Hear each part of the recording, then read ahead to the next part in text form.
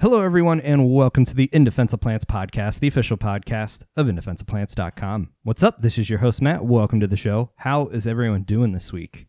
I'm doing great because we are talking about one of the coolest ecosystems in North America, and that is the spruce fir forests of high elevation areas of the Appalachian mountain chain. Joining us to talk about this is Kelly Holdbrooks from the Southern Highlands Reserve, and their efforts to restore red spruce are inspirational. I'm going to let her detail why this tree is so cool and why the ecosystem it comprises is so important. And of course, all of the amazing efforts going in to ensure it has a future on our planet. But I can't emphasize enough that restoration like this is not only necessary, but it is a group effort. It can't be done in silos. And the more we work together, the better off nature will be. Before I get to that, I just want to say, if you enjoy the In Defense of Plants podcast, consider supporting it because I literally couldn't be doing this without support. There are a lot of great ways to do that, but one of the best is to become a patron over at patreon.com/indefenseofplants. For a little financial support each month, I'm talking less than a couple cups of coffee, you get some great kickbacks and you keep the show up and running. So thank you to everyone that supports it through Patreon and all of the other ways to support this show. Just check the show notes over at indefenseofplants.com/podcast to find all the other ways you can do that. But thank you. I couldn't be doing this without you. All right, that is entirely enough out of me. I can't wait for you to hear this conversation. So without further ado, here's my conversation with Kelly Holdbrooks. I hope you enjoy.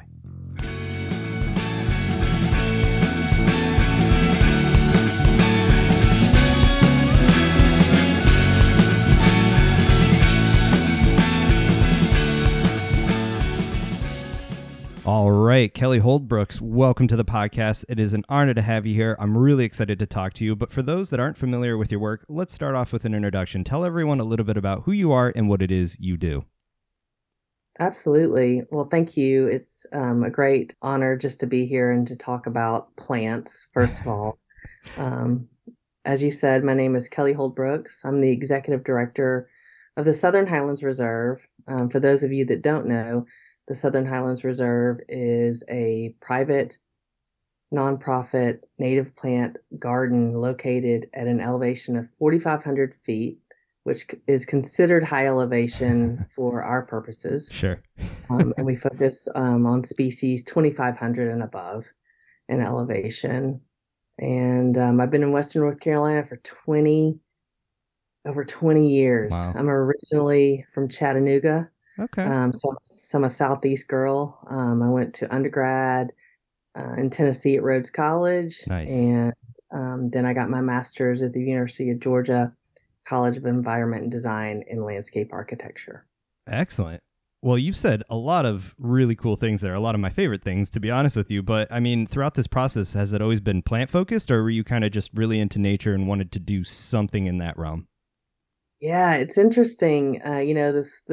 This life and this journey that we're on. I think that it has always been plant focused and it's always been nature based. I'm a kid born in the mid 70s, and so if you were quote unquote smart or could test well or yada yada yada, they just gave you they're like, you're going to be a doctor or a lawyer.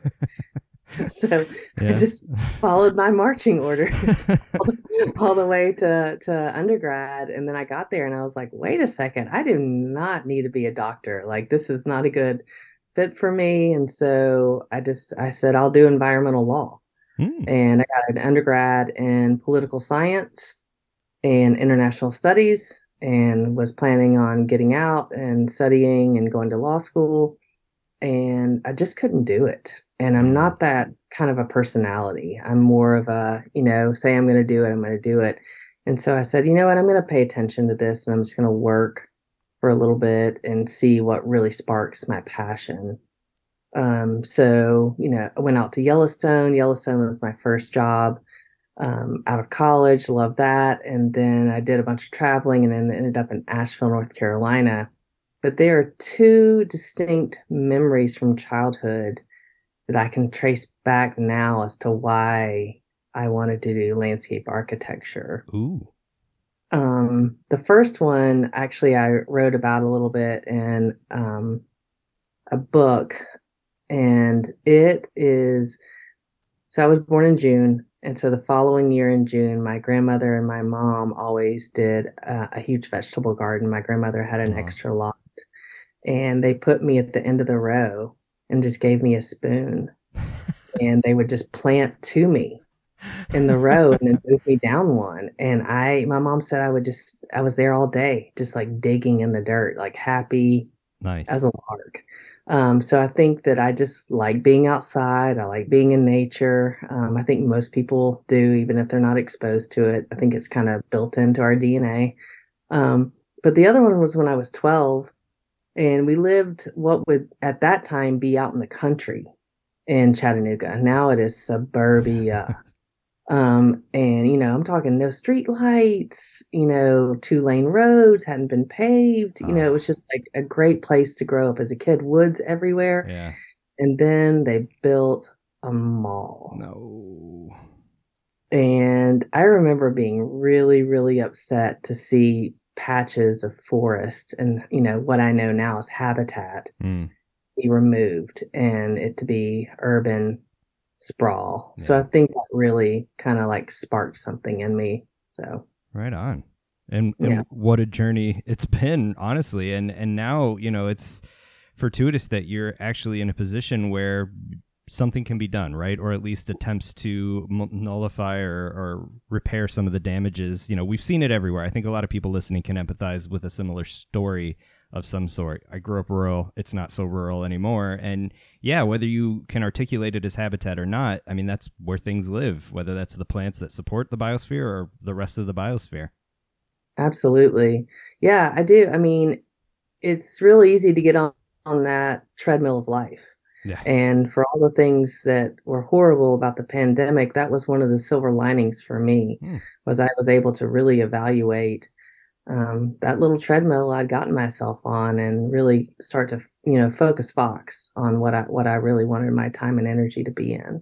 Nice. Yeah. I mean, kudos. Finding a silver lining in an event quite like that, an unprecedented one, is always a good thing. And, here you are, you're in one of the most beautiful places in the world. Biased opinion, of course, but thank you. And you're doing incredible work. Like this idea of working on not only a native plant garden, but also one that's, able to specialize to the degree that yours does. I mean, is that by accident or really like by a large picture sort of design that you can have that niche? Yeah, I mean, that's a really good question. And I think it's both, to be completely honest. Cool. I think the vision and the mission was very, wanting to take on something bigger than itself. Ideally, we'd like to have every plant that's located in the Great Smokies National Park. So that's a pretty hefty goal. But I think that you have to have, the saying of like, shoot for the stars and, and see where you land is really, really important aspect to keep that we lose as we get older. So I think the vision and the mission was there. And I'm the second director. There was a founding director. That shift was a lot of construction and a lot of building. So I'm really happy that wasn't my phase. I mean, here I am about to build a greenhouse, so right. I better what to say. But I'm more oriented towards partnerships and seeing the broader view and seeing how we fit things in and what niche we would fall into. So when I got there, they'd done a strategic planning process and I was going through the list and, trying to figure out what we had accomplished and what we needed to work on. And, just really held a important meeting called a nominal group technique, which is sort of a precursor to a strategic planning process. And it's just a general SWOT analysis and everybody's ideas and questions are valued and you just throw everything against the wall. And we were really able to figure out what we want to be when we grow up and what we do and what we do well and how to do that. And, one of those is restoration projects. I mean, we have the ability to grow really unique species. We have the ability to figure it out. We're just like these little plant nerds up on this top and, geeking out. And one thing happened after another. Was a lot of serendipity played into that. I was there, I got hired full time in 2012. Nice. I got an email in 2013 saying, hey, if you're interested in spruce restoration, show up in Asheville. And I thought, well, I should go to this since we're growing them. And the last 10 years is just skyrocketed. It's amazing how that can happen, often in what feels like a blink of an eye. But, before we really get into the meat of why we're talking today, this idea of restoration, especially for a garden and a reserve, I think it's really encouraging to see sort of the next step going on, because historically it's kind of been gardens are either just a place for respite and really showcasing beauty. Still should be, right? But this Absolutely. idea that you move beyond this sort of stamp collection, let's have a few individuals just to showcase the diversity of an area, to kind of showcase these things in a different kind of more cultivated setting, to really thinking about how can we get some of this back out there, right? Because it's not enough to protect these rare things behind closed doors, so to speak. Not that you're not open to enjoy them, but to do something to put them back on the landscape is a pretty powerful sort of movement that really, I think, in the last few decades is where a lot of gardens should be going, or kind of are positioning themselves for that. Yeah, absolutely. I agree 100%. To have the impact on the land that is quote unquote your garden is one thing. I think that's just like bare minimum what you should be doing as an organization. But if you can get involved and really increase your impact on a local, regional, national scale, that's where the sweet sauce is. And I'm really pumped about the future of conservation and how public-private partnerships is sort of the new norm. And I say this a lot among friends and staff, but it's not ego, it's we go. I like that. Yeah, it's so, and you've done post doctorate work. You know how it goes, where everyone's like clamoring for funding, and I don't want to share what I've done because then someone else might get my funding, and I think that's the old way, and so that gives me a lot of hope for what we can do as humans. Just hearing that someone in your position has hope and is like jazzed on the future is encouraging, because I think too often we get stuck in sort of the doom spiral, and there's a lot of doom, granted, but I don't think any of us would be in the field we're in if we didn't think something, even if it was a small thing, could be done about it. Yeah, absolutely. I would be lying if I wasn't scared at times and had my moments where I was like, whoa, this is really getting, sideways real quick. But at the end of the day, I'm a girl that believes in half glass full, and I'm going to keep going until I can't go anymore. Right on. Good to hear. And glad to have you talking to us, of course, with that mentality. But, you mentioned it, spruce. Not any spruce either. Red spruce, Picea rubens. An awesome species to rally behind. Not, story aside, a gymnosperm. Yes, awesome. Like, let's give some gymnosperms some love. But why this species? Like, there's a lot of things going on in southern Appalachia. It's a very diverse area when it comes to plants. What made red spruce stand out to this organization? Yeah, we are really focused on trees because we're a woodland garden. And, the forest that is pretty much the majority of our forest right now is a succession forest. It probably would have been chestnut oak, chestnut, before it was harvested for whatever reason. And so now we're dealing with a lot of maples that aren't really happy there, and and a lot of oaks, chestnuts, that's just done for a while. So we're really focused on what kind of impact we could make with trees. And so we just started playing around and seeing if we could grow stuff. And then, this organization, SASRI, SASRI, which stands for Southern Appalachian Spruce Restoration Initiative. I know. God, I really hope to get a new acronym or name at some point. But you nailed it, though. That was great. Thank you. Was born in 2013, and that was sort of a, for lack of a better term, a cattle call to those that were aware of what was going on with our spruce fir forest. And, I'll throw a bunch of data points at you guys Please. that will help build the picture for you.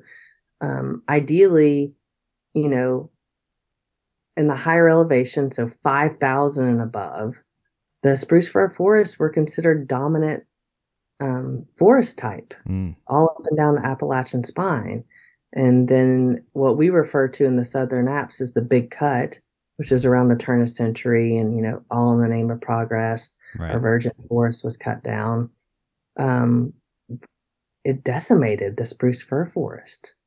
And then there were a couple of other events that just kind of was the nail in the coffin. There's a couple of terrible torrential rains that eroded the seed profile. And then there were a couple of fires that broke out. Actually, one from a railroad, because they had railroads up there to get the lumber out, which is kind of mind-blowing to think about. Think about a railroad track up on where the Blue Ridge Parkway is. I mean, yeah, the being there, let alone building it. Whew. Yeah, it's just kind of mind-blowing to think about. But this one fire broke out and it burned for a month. Whoa. And that's actually how Graveyard Fields got its name, as the old stumps from the spruce that were cut down were burned, and when the fire was finally out, they resembled graves. Oh, wow. I had actually never put that together. That's amazing.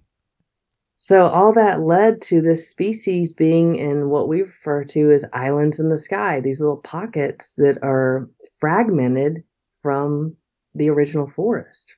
Wow. And over 100 years, they haven't been able to rebound on their own. So we have to get involved if we want to see them get better and enlarge. And the red spruce, this is going to be kind of on the depressing side, but I think it's positive. The red spruce is our best hope. It is known as the least in decline conifer. Okay. So we are also growing some Fraser fir. We have not been asked to grow any Fraser fir for restorations, but we like to get ahead of the curve. Sure. And see if we're able to do things. But we've been focused on red spruce because we have a 90% survival rate on our restoration plantings. Wow. And we have a 92 or 98% germination rate. So, you kind of want to do what you're good at, and attack those low-hanging fruit projects, which to date has, been held up. The bigger projects have been held up by NEPA, but we're working on that. So we got about 6,000 plants planted on public land, wow. Residence trees. That's excellent. I mean, it's not nothing, right? That's a lot of trees. It is. I mean, I really think that, modeling after the longleaf pine project, I mean, that's where our frame of mind needs to be. Like, we need to come at this from a landscape scale, and there's a lot of questions. What's going to happen with climate change? The modeling doesn't look pretty for anything. No. It doesn't mean that we shouldn't still try to increase these habitats. Right.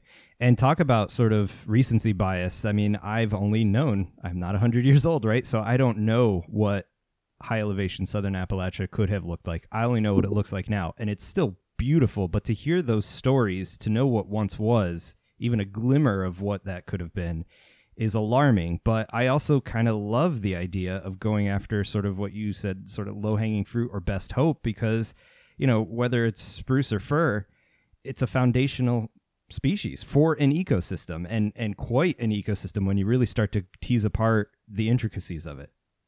Absolutely. Yeah, that's exactly it. It is. And I mean, we refer to it as a keystone species. And, I love that this is an In Defense of Plants podcast, because those, Sasri is comprised of a lot of different professions. There's silviculturalists, wildlife biologists, just kind of all over the map of professions, but everybody's concerned. And I think that's super cool. And also it gives me hope. But, inside at SHR, we kind of chuckle and we're saying, well, we finally got some support from the federal government when they identified a federally listed squirrel. But, and I think it's interesting as a culture and as a society how we put so much emphasis on animals. Yeah. not necessarily on plants. I think it's personally backwards because plants, we can't have the animals, but right. It is what it is. I mean, that's the point I try to harp on. Any chance anyone gives me a soapbox to stand on is plants are that habitat, right? When you think about anything you care about in the natural world, it needs a place to live. Plants comprise that, right? I mean, there's an extent you can argue for geology and all that, but like it really is the first tier of that biological ecosystem. Absolutely, and that includes humans.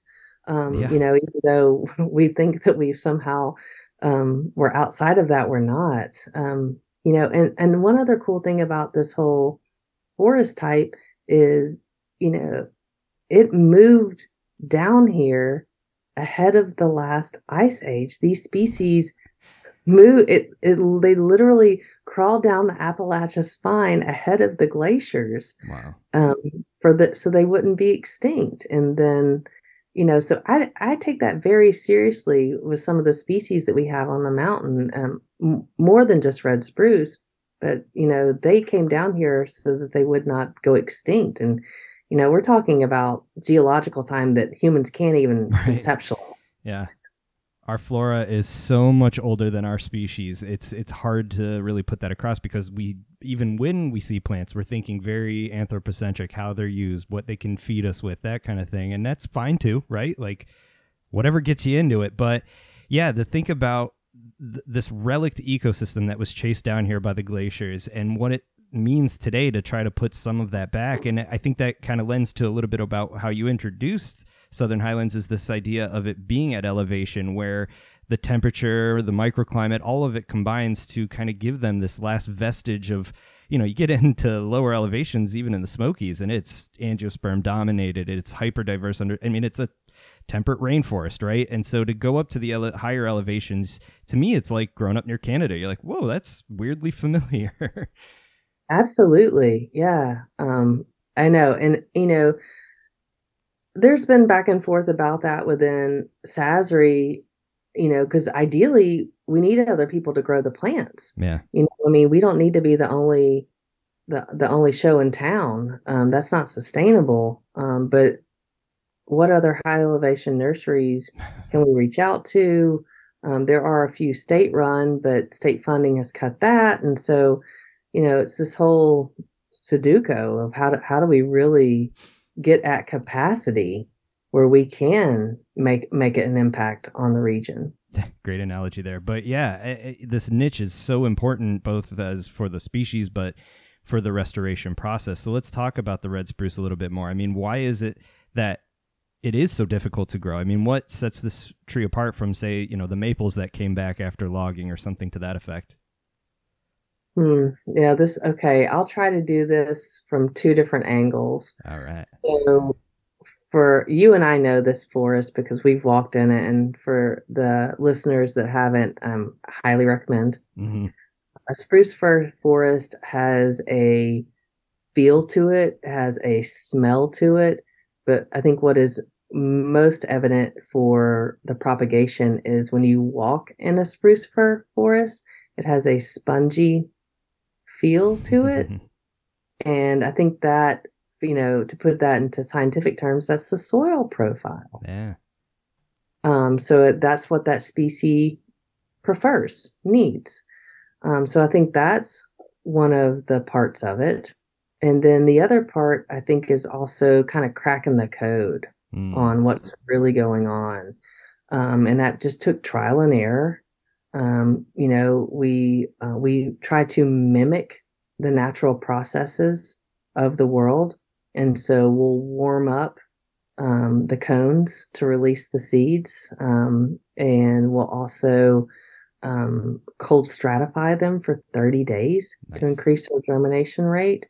And then we just do the age-old process of, playing God or playing the divine, and do sunshine for extended hours and a little bit of heat on a mat. And within 10 to 14 days, you've got germination. Wow. And high rates from what you had previously mentioned there. That's exciting, at least. And I'm truly a firm believer in to know it, you got to grow it, right? And what better way to learn about an organism than to experience it throughout its entire life cycle and really see how different life stages might behave or not behave, that kind of thing. But the soils part is also fascinating because the only time previously on this podcast we've talked about it was through the context of soils. And this goes back to the logging. You get rid of the trees that were holding the soil gets washed away, whether that's a cataclysmic rainfall event or over time, and then it's gone, right? It's not like you just go and sprinkle some topsoil back on there. And that's where these sort of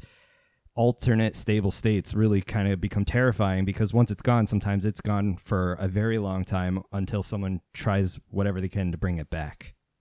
Absolutely. And we've played around with our different mixes and, have specialty soil mixes where we, it's not potting soil, clearly, using like fines from pine bark and, highly acidic. And then we'll inoculate with mycelium and add some lime, just kind of doing all that we can to give it its best first start.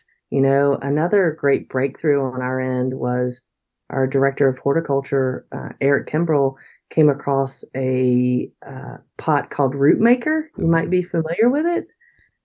This gentleman, I want to say in Alabama, has the patent on this. Huh. It's a really cool pot. And I mean, like, we're really getting like nerdy here. This is where we do it. So yeah. Please have at it. So if you could visualize an upside down wedding cake, so it's kind of like tiered, right?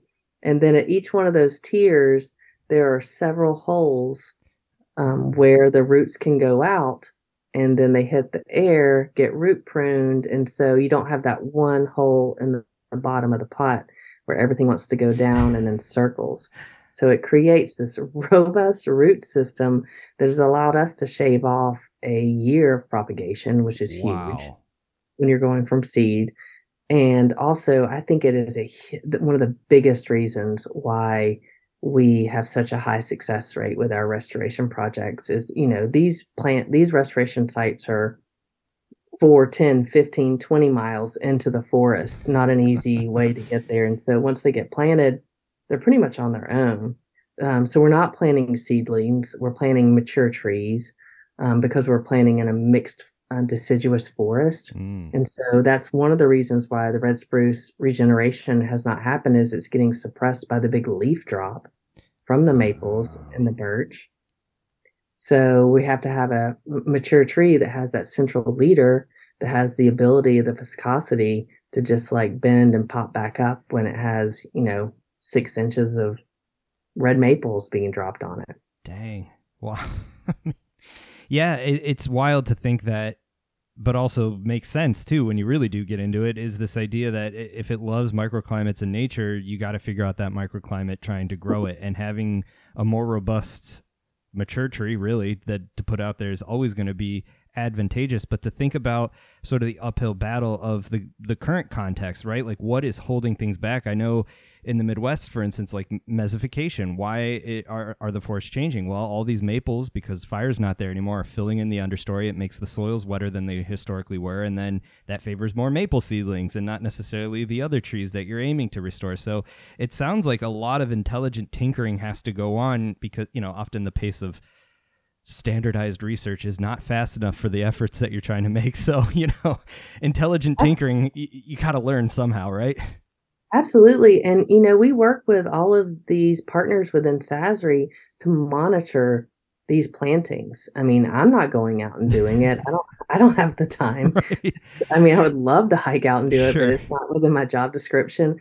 So we rely on our partners to really monitor and give us feedback on that. Wow. And we play around with some of the plantings. If we've got extra trees, and the silviculturalist is like, hey, I've got this like spot that I could we'll plant in the full sun. There's this process it's going to be our lifetime. Sure. And I'm fully committed to it. But, I say this straight out to everybody. Planting trees is sexy, and everybody wants to get behind it. Yep. And it's a feel-good story. But the truth of the matter is there's going to have to be some other restoration technical techniques used in the Southern Apps if we are going to save this rare forest type.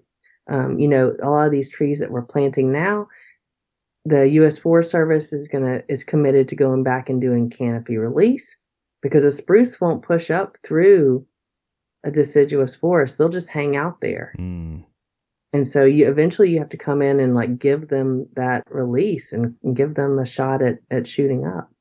Yeah, it's a lot to consider, and I'm happy you sort of brought up this idea of tree planting, because it is a sexy thing right now. Everyone wants to get behind it, and we'll save the debate on carbon sequestration and stuff for a different episode. But to me, it's right tree, right place, right concept, right? And this is, to me, a really good effort. But it also just goes to show you the amount of energy that went into undoing these ecosystems. It's not a just set back and let nature take its course. It knows what it's doing. It's, if we want this ecosystem to survive, it needs a lot of energy input to make it possible. It's not just go put them out there, they'll be fine, they know what they're doing.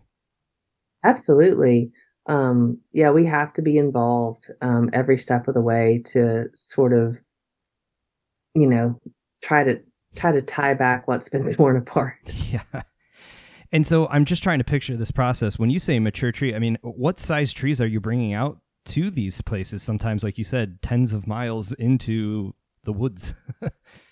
So 1 gallon is the pot size, and then the trees are anywhere from 18 inches to 24 inches. Oh wow! On the central leader, so good sized little tree. And we had 1,000 were planted in Virginia last October, and some of those trees were 5 and 6 years old. We ended up having to hold some trees over in the nursery because a NEPA on a project got held up, and so luckily we were able to find another project to get them in the ground, because they were a lot happier in the ground than in those pots. Let me tell you that.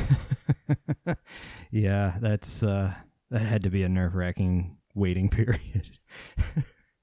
Absolutely. So one of the things that we've been focused on to increase the capacity, we had a meeting with with the forest supervisor and the deputy over a year ago, myself and some other people within Sasri, and they said, well, what do you guys really need if we were to ask you to grow 50,000 trees? And we said, well, we're going to need a bigger facility. Currently, we have two 20-year-old used hoop houses. They're doing a phenomenal job, but clearly cannot produce on that level.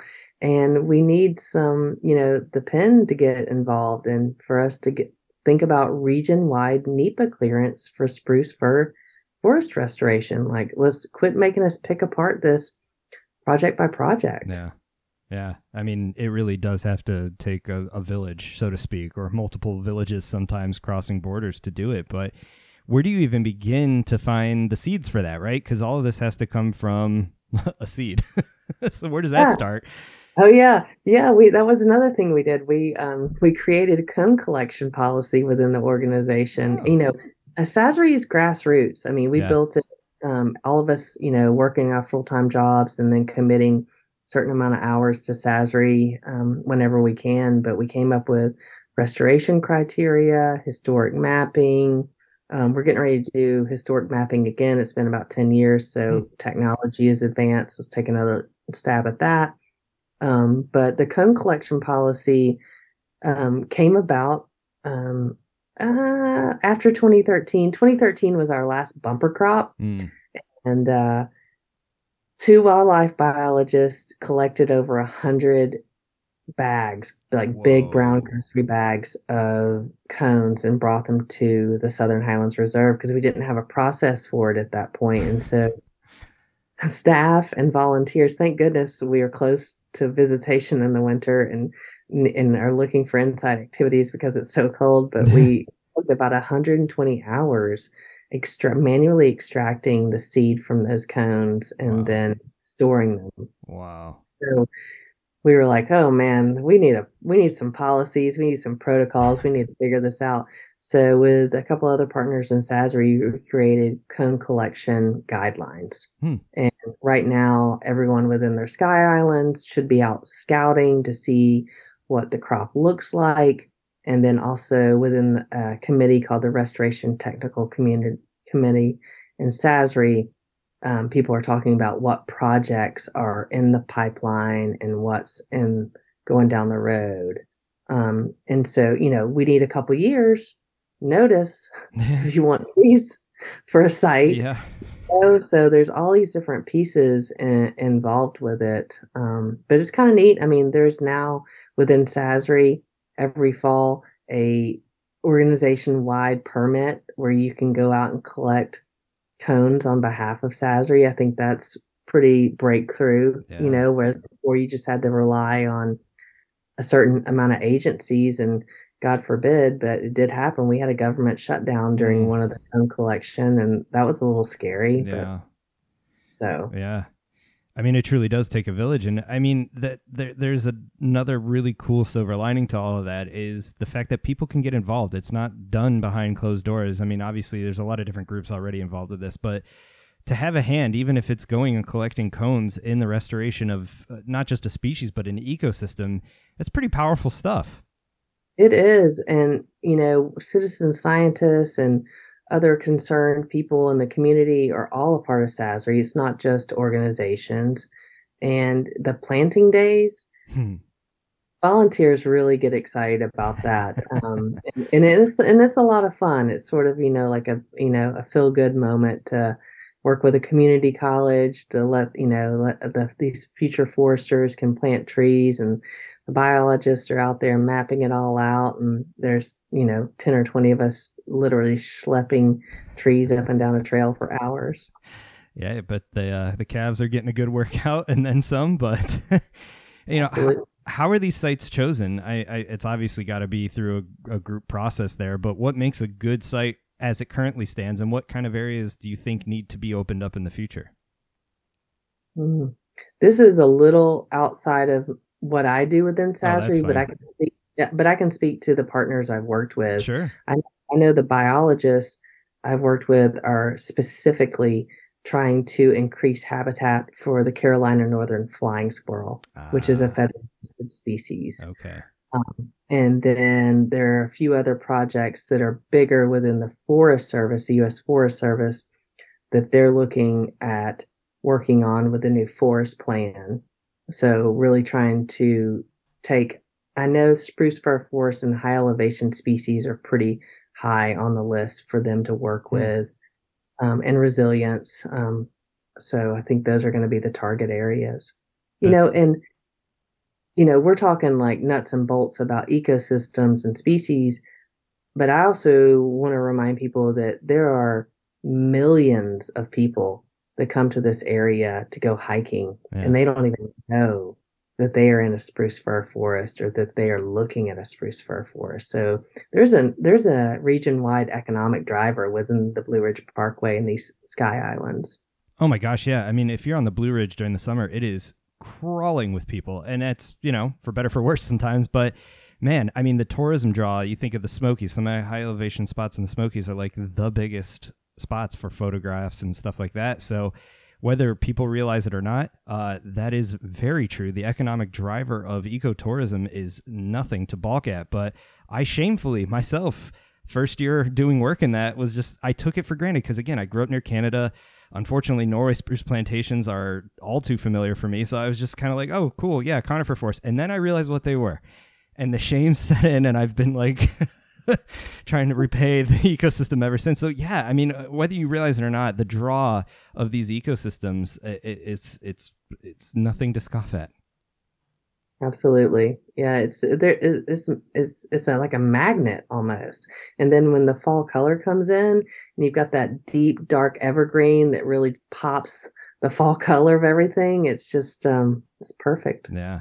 Now at the reserve, when you have visitors, the other side of this is kind of opening people's eyes to it, because if I was ignorant, many, many, many more people are as well. And so there's got to be a communication campaign. And do you see sort of the lights turning on when you start discussing just the rarity of this ecosystem, the importance of it, and the restoration efforts? Absolutely. Because we can show them cones, and then we can show them these little tiny seedlings, and then we walk them around the gardens and we show them different sizes of spruce that we've planted. And, you're just telling these stories over and over again, and you never know what moment or what word is going to spark that aha moment in another person. And, we end all tours down at the nursery so they can see our propagation. Nice. And there's an area on the core park. It's called the View Site, but it has a 60-mile view towards the Blue Ridge Parkway. Oh, wow. And on a clear day, you can see the spruce fir forest at the very top of those mountains, and you can point that out to people. So there's multiple opportunities to paint the story and, talk about what happened and what we need to do. And, I try to lead from a shame-free environment. And we only know what we know. Yeah. And we can only do the best with what we know. And, to us, we're like, oh my God, they cut down the virgin forest. What were they thinking? Well, they were thinking progress. They were thinking, I need X, Y, and Z. And this, they weren't thinking, oh, ha, ha, ha, let me cut down it. Or, it wasn't this evil plan. And so I think if we come at it from that perspective and talk about how humans intersect ecology and how humans have intersect ecology for our existence. Yeah. What role are we going to have during our generation when humans intersect ecology? Right now we're hikers, we're mountain bikers. We're on the river, we're playing in it a lot more. We don't have to survive in nature, so to speak, like our ancestors did. So I think coming at it from that perspective is a healthy way to illuminate for people. Yeah, I love that. I think there's a time and a place for venting, right? We all have to do it, blow the steam off a little bit, but I really get upset to see how frequently we fall back on that in any sort of, whether it's social, economic, or ecological, this doom and gloom, everything's bad, these people are evil, and I think it's Merlin Tuttle that says, like, I'd rather make friendships than win battles. And to me, that's where you start to see the common ground. Like, even developers, you see it all the time in Southern Appalachia, is just the mountainsides get carved up for houses. Well, why do people want to live there? Because living in the woods is beautiful, right? And so how do we find some common ground to show them, like, hey, your backyard is part of this?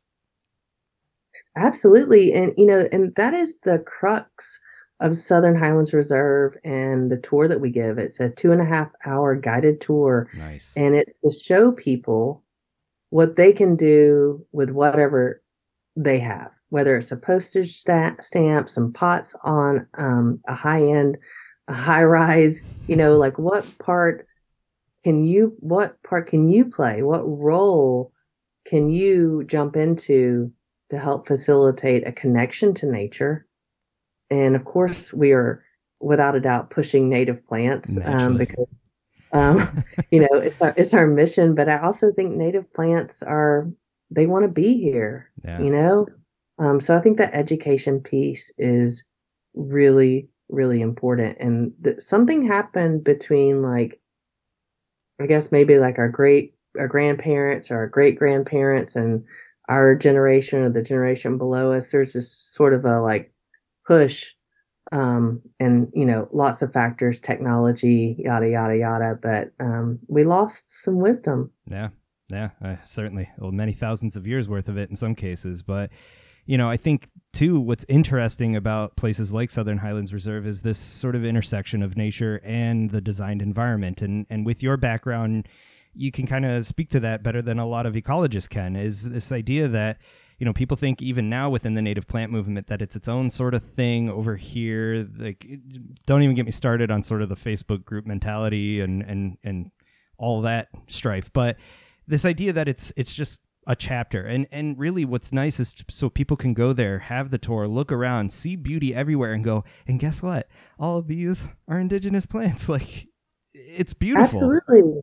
Yeah. And, to that point, there's the whole boxwood blight epidemic going on. And it's got to be crushing some people's souls to come home and find, hundreds of boxwoods just crispy, right? Mm-hmm. But let's try to make some lemonade out of it. And so when those people are on the tour, when I speak to them, I say, let's think about it like this. Let's think about what are the characteristics of that plant that you like? Mm. Is it evergreen? Does it flower? What's the structure?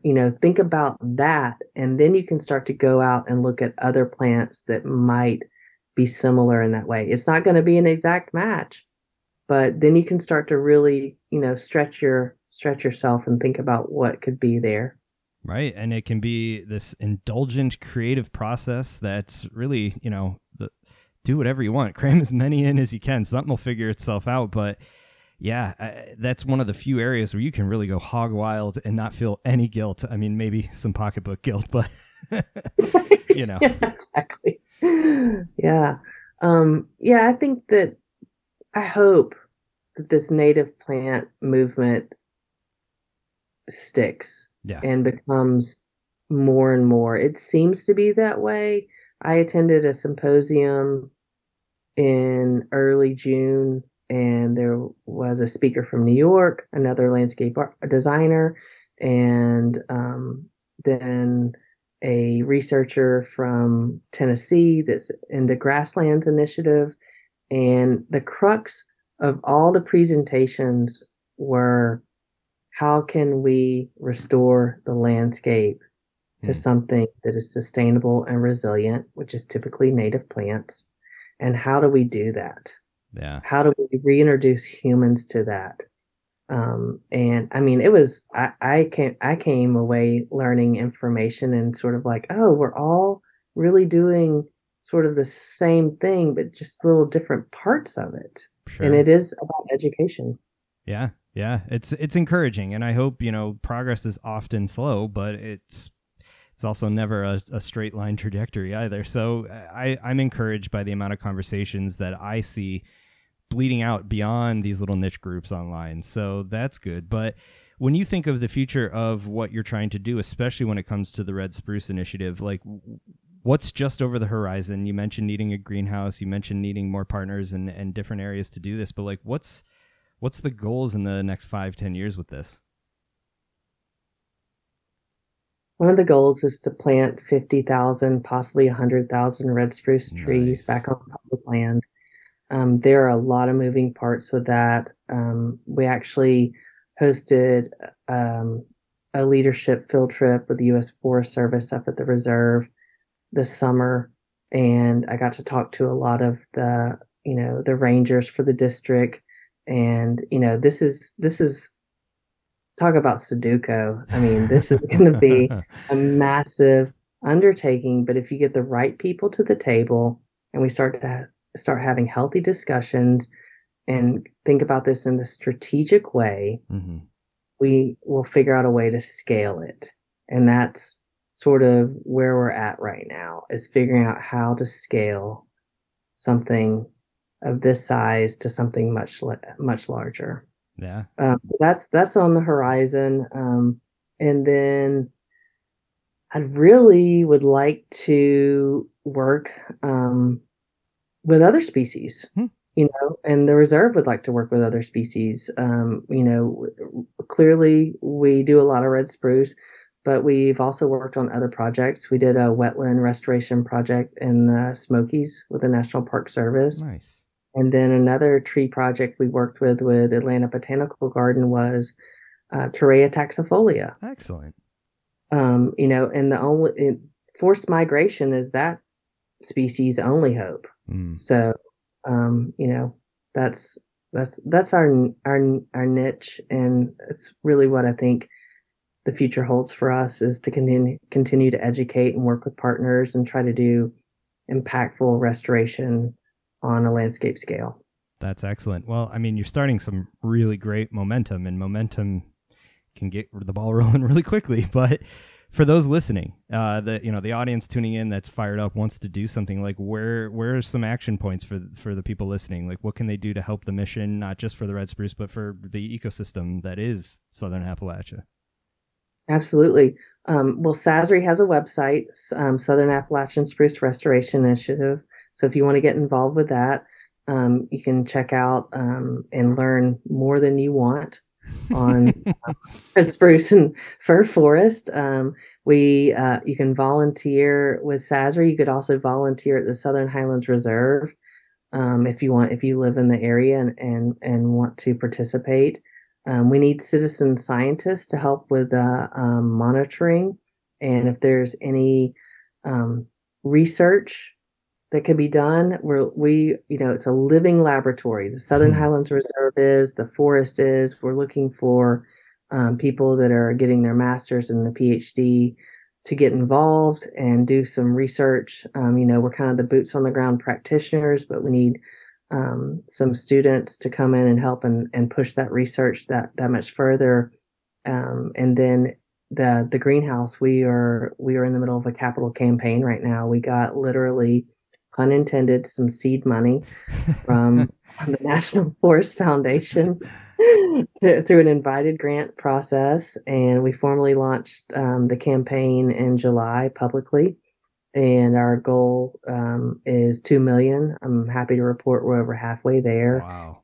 People are really getting behind this process and our role and how it can be impactful for the region. Excellent. Well, that's plenty of fodder for the average listener to chime in one way or another. But Kelly, this has been phenomenal. And I think I speak for everyone listening when I say thank you for all of the efforts you and Southern Highlands Reserve are doing to not only help red spruce, but like I said, Southern Appalachia in general. It's one of the biodiversity hotspots of North America. And it's good to know it's got a friend in you and your team and all your partners. Thank you so much. We really appreciate the chance to just sit and talk and nerd out on red spruce I'll echo what you said. The Southern Apps, man, the biodiversity down here it is unbelievable, and just to be able to live here and to work towards conservation is a dream job. Yeah, you've won. That's great. Well, again, thank you so much for your time. We really appreciate it. And keep in touch. Any updates, you're welcome back on at any point. Thank you so much. Alrighty. Well, in the meantime, keep fighting the good fight. Will do. Cheers. All right. Phenomenal stuff. Phenomenal work. Very important work. And I thank Kelly for taking time out of what is a very busy schedule to talk with us about it. If you get a chance to go visit the Southern Highlands Reserve, please do. They're doing incredible work, and how great would it be to see that tour from start to finish, the full story, and then go out and enjoy Southern Appalachia. Go drive the Blue Ridge, hike a spruce fir forest for yourself. It's a magical experience, and it'll bring you closer to all of the efforts that are being done to ensure it stays on the landscape for generations to come. As always, you can find all of the relevant links over in the show notes. Just head on over to indefenseofplants.com/podcast. That's where I post everything related to every conversation I have on this show. While you're over there, look at all the different ways you can support the show as well. You can pick up a copy of my book, some of our customizable merch or stickers, and as I mentioned at the beginning of the show, you can become a patron over at patreon.com/indefenseofplants and really go the extra mile to keep the show up and running. But that is it for me this week. I thank you all for listening. At the very least, make sure you hit that subscribe button and keep checking back in. But until next time, hang in there, stay healthy, and get outside if you can. This is your host, Matt, signing out. Adios, everyone.